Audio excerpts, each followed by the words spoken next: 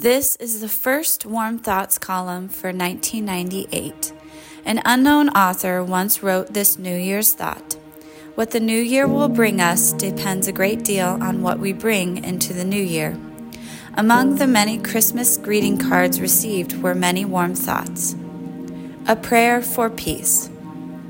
Dear Lord, let this be a year that moves us one step closer to each other. Let this be a year that brings us understanding in our hearts.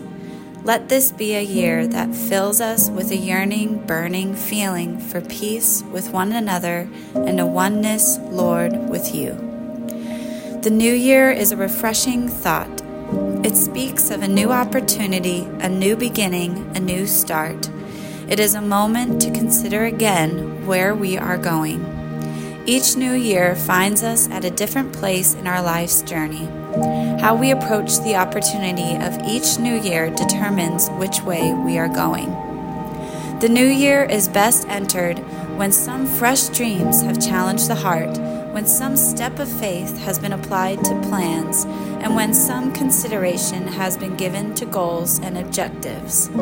The new year is ours to turn some corners and start an upward climb in our journey through life.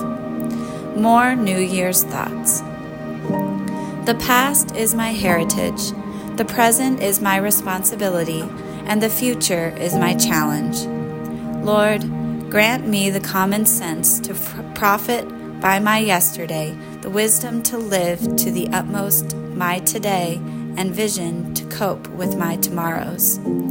I know not what the future holds, but I know who holds the future. Best wishes for renewed hopes for peace, joy, and success in the new year.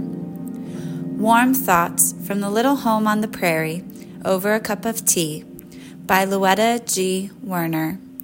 Published in the Marion Record, January 1st, 1998.